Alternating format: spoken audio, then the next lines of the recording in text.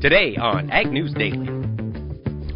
As close as I think any other farmer, because something like NAFTA drives a lot of the price that I get for my corn, beans, for my cattle.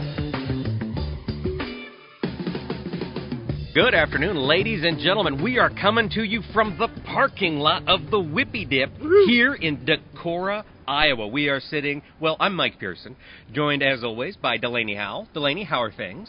Things are good. I'm getting a little, you're testing my patience. I'm ready to be done with this road trip. Well, we got a long way to get home. Yeah, we sure do. Love you too, Delaney. Yeah. So, and that voice you hear, ladies and gentlemen, is the one and only Ted Seifert. Ted, how you doing today? Doing fantastic, Mike. We're at the Whippy Dip, so life couldn't be better. We just had ice cream. You've gotten over the USDA surprise on the report today? Not really. Okay. But that's okay. And we'll come back and we'll talk about what this means for the markets a little bit later on. We are also joined today by Paul Hunter, a man known on Twitter as Northeast Iowa Farmer. He is here in Decorah. Paul, thanks for taking the time to join us. How you doing? Good. Thanks for coming through Decorah. Good to see you guys. All right, folks. So what we're going to do today is Delaney and I are going to talk about a couple news stories. Not a whole lot. There's just one or two that are really jumping out and need our attention. We'll hit the markets, and then we're going to jump it over to Ted and Paul, and we're going to get their thoughts. What are crops looking like up here in Northeast Iowa, Wisconsin? And what can we expect with the big USDA surprise today with the corn yield on today's WASDE report? So, Delaney, what news stories do you think we need to make sure we hit today? I think the big one for me today is that we're not going to have a NAFTA anytime soon. Chrystia Freeland was in Washington, D.C. Nothing really came about. The dairy is not getting any concessions. The dairy industry is, and she's very tight-lipped about what went on behind closed doors, and they're not going to meet again until November. So we're not going to get anything until at least November on a NAFTA trade deal between Canada. Okay, Ted, NAFTA. Is that going to be a huge mover of the markets before the midterms? Not as far as negotiations with Canada are concerned. Not really in the agricultural markets. Our main concern is Mexico, and we seem to have come to terms with Mexico. Now, a lot of people say that we can't have a deal with Mexico and still have NAFTA in place. But as long as we know that Mexico is going to continue buying corn, soybeans, and hogs from us, which they have been doing, I don't think you're going to have a big effect on the market. At least I don't think you're going to put a lot of downside pressure on the market because of a non-NAFTA deal right now. We've already priced in whatever downside from NAFTA is there. Yeah, that's right. We haven't really seen any effect on our corn, soybean, or hog exports to Mexico because of it. So I don't think we really need to beat the markets up much more for that. Why didn't we see, I think a lot of farmers are confused why we didn't see more of a price fluctuation when we had the news finally that we've reached an agreement with Mexico? Well, because technically we can't just have an agreement with Mexico and not have an agreement with Canada. Trump has said that NAFTA is no longer, but it technically still is there. So there's still a lot of question marks about how this is going to go moving forward. But ultimately, it does sound like the key to for agriculture is Mexico. It sounds like we're on good terms with them. So longer term, I'm optimistic about it. Paul, how closely are you watching what's going on in the NAFTA agreement and NAFTA negotiations? As close as I think any other farmer, because something like NAFTA drives a lot of the price that I get for my corn, beans, for my cattle. As a farmer who's been a Trump supporter, some of us are getting tired of waiting, and it's got to happen sooner rather than later, or I'm going to lose my faith in the art of the deal. Yeah. Definitely. Well, yeah, and I think we've heard that from a number of people here over the past couple of weeks. Now, we do have some good news here, and this could play into President Trump's hands, especially as we head into the midterm. Trump, the administration, reached out to China for a new round of trade talks earlier today. Of course, this is on the heels of the Trump administration announcing that, we're going to look pretty hard at putting another $200 billion worth of tariffs on Chinese goods. However, the fact that Steven Mnuchin, current Treasury Secretary, is reaching out to his Chinese counterpart, including Vice Premier Li He, and they're going to hold another bilateral meeting. So hopefully that'll get some things done. Paul, if we can get something done with China, even if it's just a letter of agreement or something that shows that maybe China caved, would that bring you right back into President Trump's camp? It's a good start. I mean, we keep hearing these that it's starting and stopping and starting and stopping. If this is just another start and the stop is right around the corner, it's not going to matter much to me. The thing I keep thinking of is, why is the Treasury Secretary, Steve Mnuchin, the one that is doing these trade talks? Does he have any power to do anything? No, these are low-level trade talks again, and this is more secretarial work on setting up further meetings. So while it is a positive thing in the market, I mean, look, they came out an hour before a USDA report here today, and we saw soybeans rally 10 cents on a report day in front of a report. That's really very rare. And then soybeans closing higher on the day, even with the bearish report. Now, the report was very close to expectations as far as soybean yield increasing. We were bracing for that. We knew it was coming, or really expected it to come, and with a bigger carryover coming in close to what the traders was expecting. So we didn't necessarily need to really be sharply lower in beans today, but I think the big reason why we were higher is because of trade talks resuming and some further optimism. We're really hoping that the big guys, both presidents, get in the same room and talk things out before November, and that's really where we could see some progress. What do you think the likelihood of that happening is, Ted? Well, Delaney, you know how I feel. I really don't. I don't have personally don't have a whole lot of optimism of getting much done with China. I think there are too many fundamental differences that we have. We're asking for a lot from China, and China really is in a position where they can't really budge on this. They're not in a position to lose a trade war. So I don't know. I'm hoping that something gets done with tariffs, but I think as a whole, the trade war is something that we're going to be dealing with for a generation. Paul, you're a producer. You have said that you may lose faith in President Trump if he doesn't, master the art of the deal, so to speak. Are you thinking about this in terms of happening 4 years on down the road? I mean, we've talked to a lot of producers that think, it's going to be resolved by the end of the year. Is that kind of the mindset you're in, or are you looking at this as a long-term year, 2 years, potentially being that long as a trade war? How short is your patience for President Trump? You going to give him 6 months, a year? I don't know if I have a real timeline set up, but at the end of August when we were negotiating with landlords for next year's crop rental rates, it came up. I mean, it could... I'm typically a person who likes to set longer-term rental rates, do 3-year contracts, and this year we kind of went to a shorter-term year-to-year thing because neither I nor the landlord wants to get stuck in a spot where it doesn't work out for either of us. And so I guess you have to be willing to look at it as a 2 or 3 year deal, even though you're hoping it's a short-term fix. And will you take advantage of any of the assistance package program that's coming out? You have to. $1.65 on the first half of your soybeans. If you figure that's 85 cents roughly on your soybean crop, that covers about the basis that we lost and not much else. So you have to take it. You don't have a choice. Yeah. When the government gives you money, you take the money. Right. I mean, then there's no shame in that. They're offering it. It's a program because it was caused by the launch of the trade war. Take it. Absolutely. No shame in that. Now, the government can do positive things for agriculture. It can also do negative things. That's true in the U.S. It's also true in China. One of the stories we've been talking about for the past, getting up on a month now, is the outbreak of African swine fever in China. Of course, China has been fairly tight-lipped on it. Their state-run media organizations have said they're getting a good handle on it. However, earlier today, China banned the transport of live hogs and pig products from 10 regions bordering the 6 provinces that have already frozen live hog movement. And these are the places where African swine fever is known to have broken out.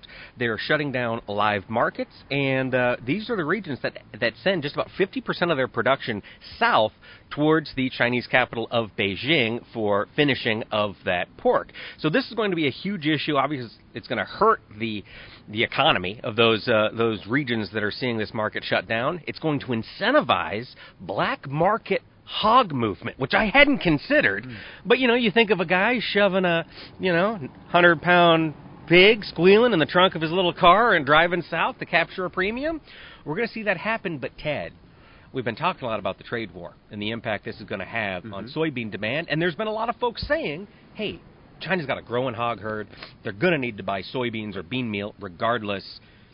Does this outbreak change your mind yet, or is this just something you're keeping an eye on for Chinese bean demand?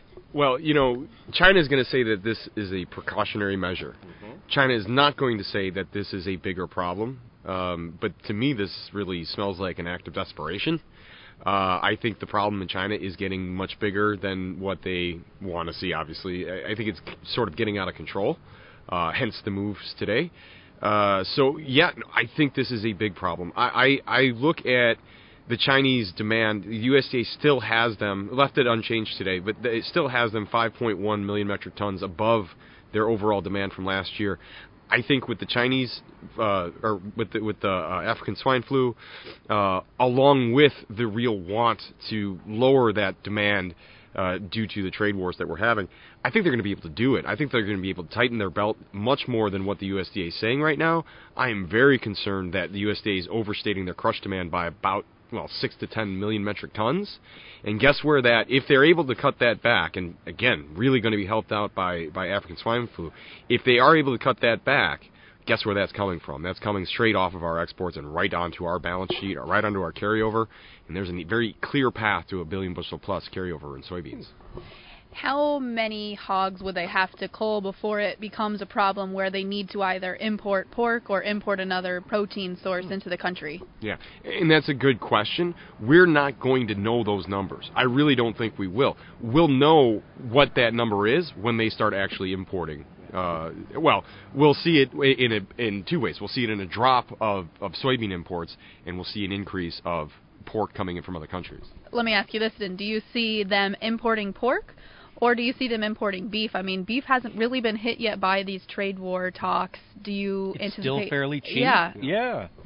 Okay, so China has a lot of restrictions on U.S. beef, and they're very particular about the beef that they want. But the bigger problem, or maybe not a problem, but the problem for beef is that China has a taste for pork. That is their protein of choice, far and away. That's their culture. I think it's going to be a tough sell for them to try to increase beef consumption. Maybe this will help that along, especially if the price difference is so great that they can look to that substitute. But no, I think they're just going to be looking for pork demand elsewhere. And unfortunately, unlike soybeans, where we talk about demand displacement, or if China goes and has to buy pork from other places, then other countries are going to have to buy from us. You don't really have that, at least not to the same extent in soybeans, in pork. So in a long run, it might be slightly supportive for our hogs market, but I don't see it as being a big game changer. The biggest market impact that I see this having is on soybeans. Let's hop over to the markets now before we get to talking about today's report that was released. Absolutely, Delaney. And, of course, folks, remember, our markets are brought to us by our great friends at the Zaner Group. We were sitting at this table with Ted Seifert and Mr. Zaner himself, Matt Zaner. These folks, they can help you out with any of your marketing needs. Give them a shout. Ted loves to talk to growers, loves to make sure you've got a plan in place to at least manage your marketing risk. So call them at 312-277-0050 or visit the website at Zaner.com. And as we take a look at the markets today, as Ted alluded to earlier, the shock was on the corn side in today's report. The September contract closed down 13 3/4 cents at 341.5. December down 14 1/4, closed at 352.5. Soybeans surprised us all by climbing a little bit. The September contract was up 8 3/4 at 829 even. November up 8 1/4 to finish at 840 even. Looking over at Chicago wheat, of course, probably weighed on by the corn market today. Chicago September contract down 12 cents at 481 3/4. The December also dropped 12 to finish at 506 3/4. Looking over at the livestock side, we've got a surprising amount of green on the screen, although with corn down 12 cents, it makes sense to see a little bit of green in the cattle business.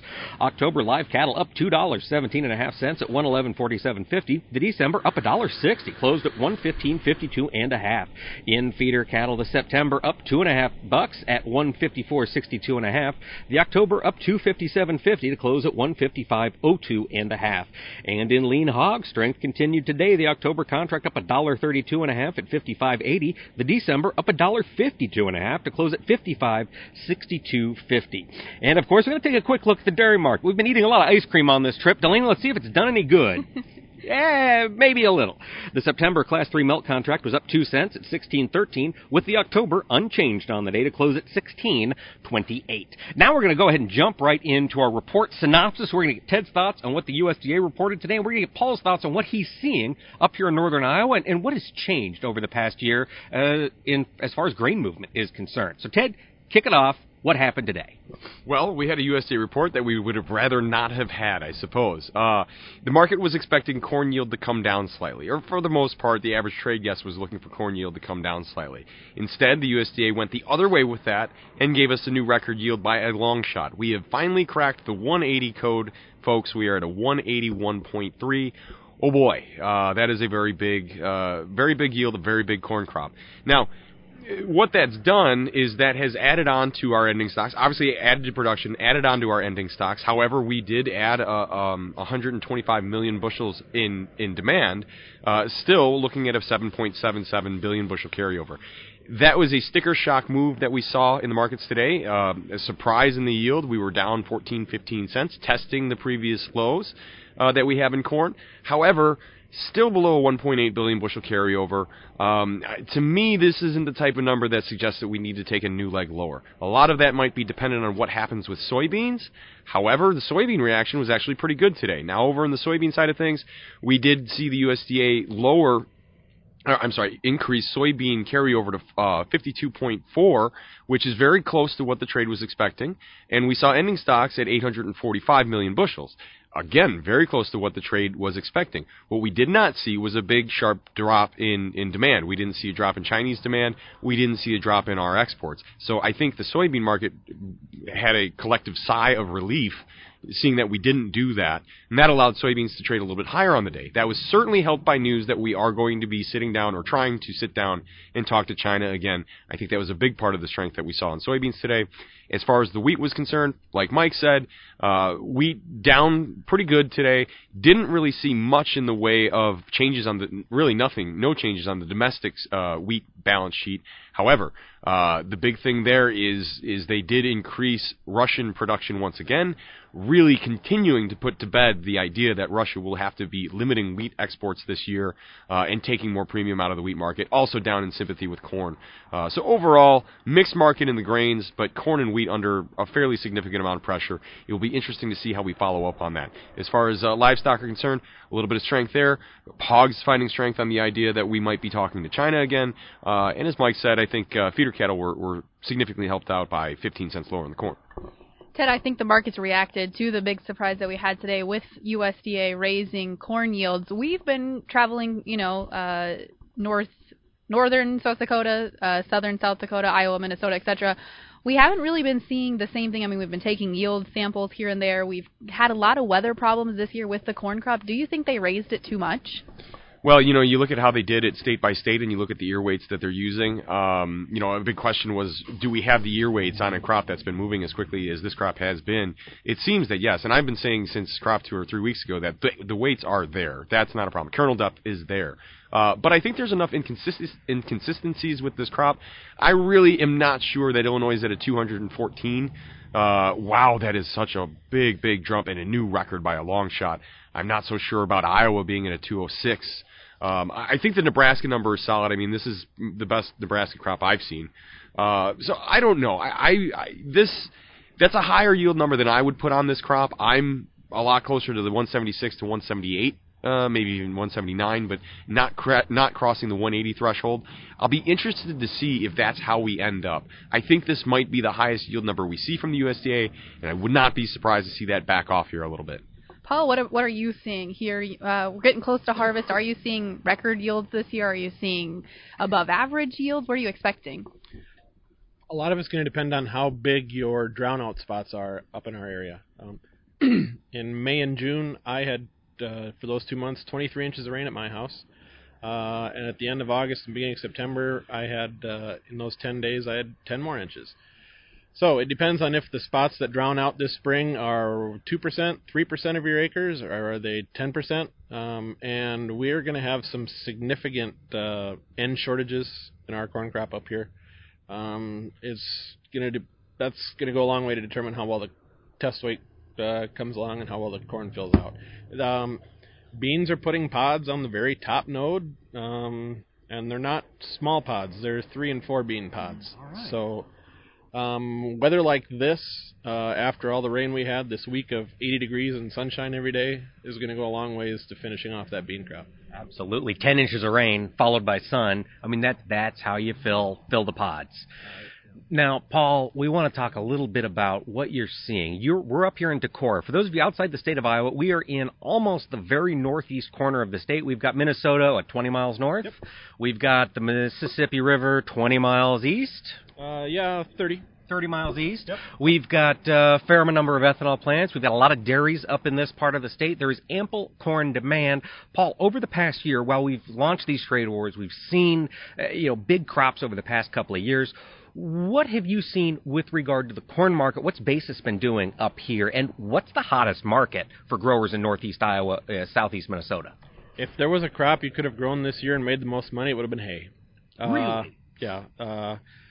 The hay crop was short last fall because we went through a dry period. And even grinding quality hay right now is worth $100 a ton. If you've got, there'll be an awful lot of nice hay made this week. I'm sure someone will bring $230, $240 a ton.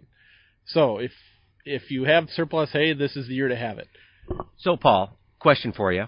I had about 160 bales of grass hay, kind of dirt grass hay. It's grind quality hay. I sold it to a neighbor for $35 a bale. Was that a bad business decision? You maybe should have called the folks at Zaner. They could have given you a little advice on that. I've worked with Ted on my corn and my beans. I don't know how much he does with the alfalfa market, but you could have done better. Okay. All right. Well, that's the story of my life. Could have done better. Yeah. So hay market's the hot one, but let's come back to corn. Where is the best place to haul corn here heading into this year's harvest? Around here for the past 3 or 4 years, it's been ethanol plants. Okay. We're 55 miles from a couple river terminals, and that's where the bean market has always been the hottest. This year, however, that's changed.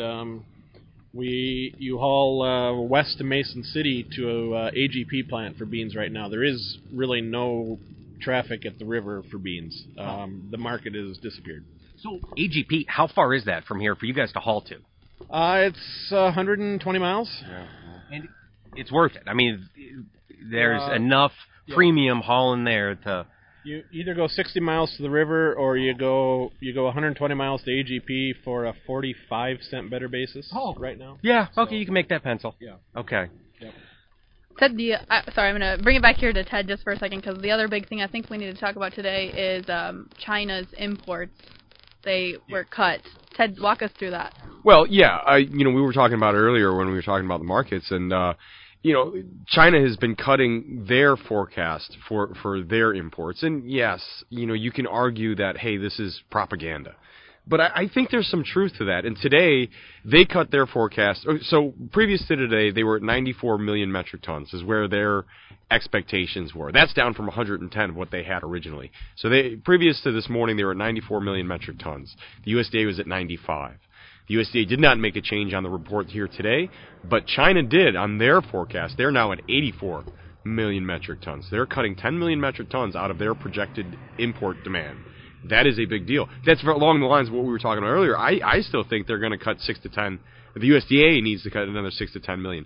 Follow suit with what China is doing. I personally believe Chinese numbers. Now, if they were saying 64 million metric tons, that's ridiculous. But can they cut 10 million below where they were last year? I think with the Chinese or the African swine flu, and with the fact that they really are trying to cut back on demand, I think they can do it. And I'm worried that that's ultimately where the USDA is going to have to go with it too. Price-wise, we had corn down, 13, 14 cents, beans up 8 cents on the day, wheat, whatever. We're going to throw wheat out. Yeah, 12. In Chicago. Corn and beans specifically, do you think today's reactions or today's market closes were just a short-term reaction to the WASDE report, or do you expect us to see that close again Thursday, Friday, into next week, reflective of today's report? Yeah, look, Delaney, we have to trade these numbers. Going in, we have expectations, and then we trade versus expectations. And the algos trade that. So we're going to get a knee-jerk reaction on a surprise. And that's what we had today in corn. It is a bearish report. It probably takes away some of the bullish argument of why we should have a fairly decent recovery into the winter months. But the fact of the matter is, the bottom line is that with a 181 plus national average yield, we're still looking at a declining balance sheet by a fair amount. We're still looking at or below a 1.8 billion bushel carryover.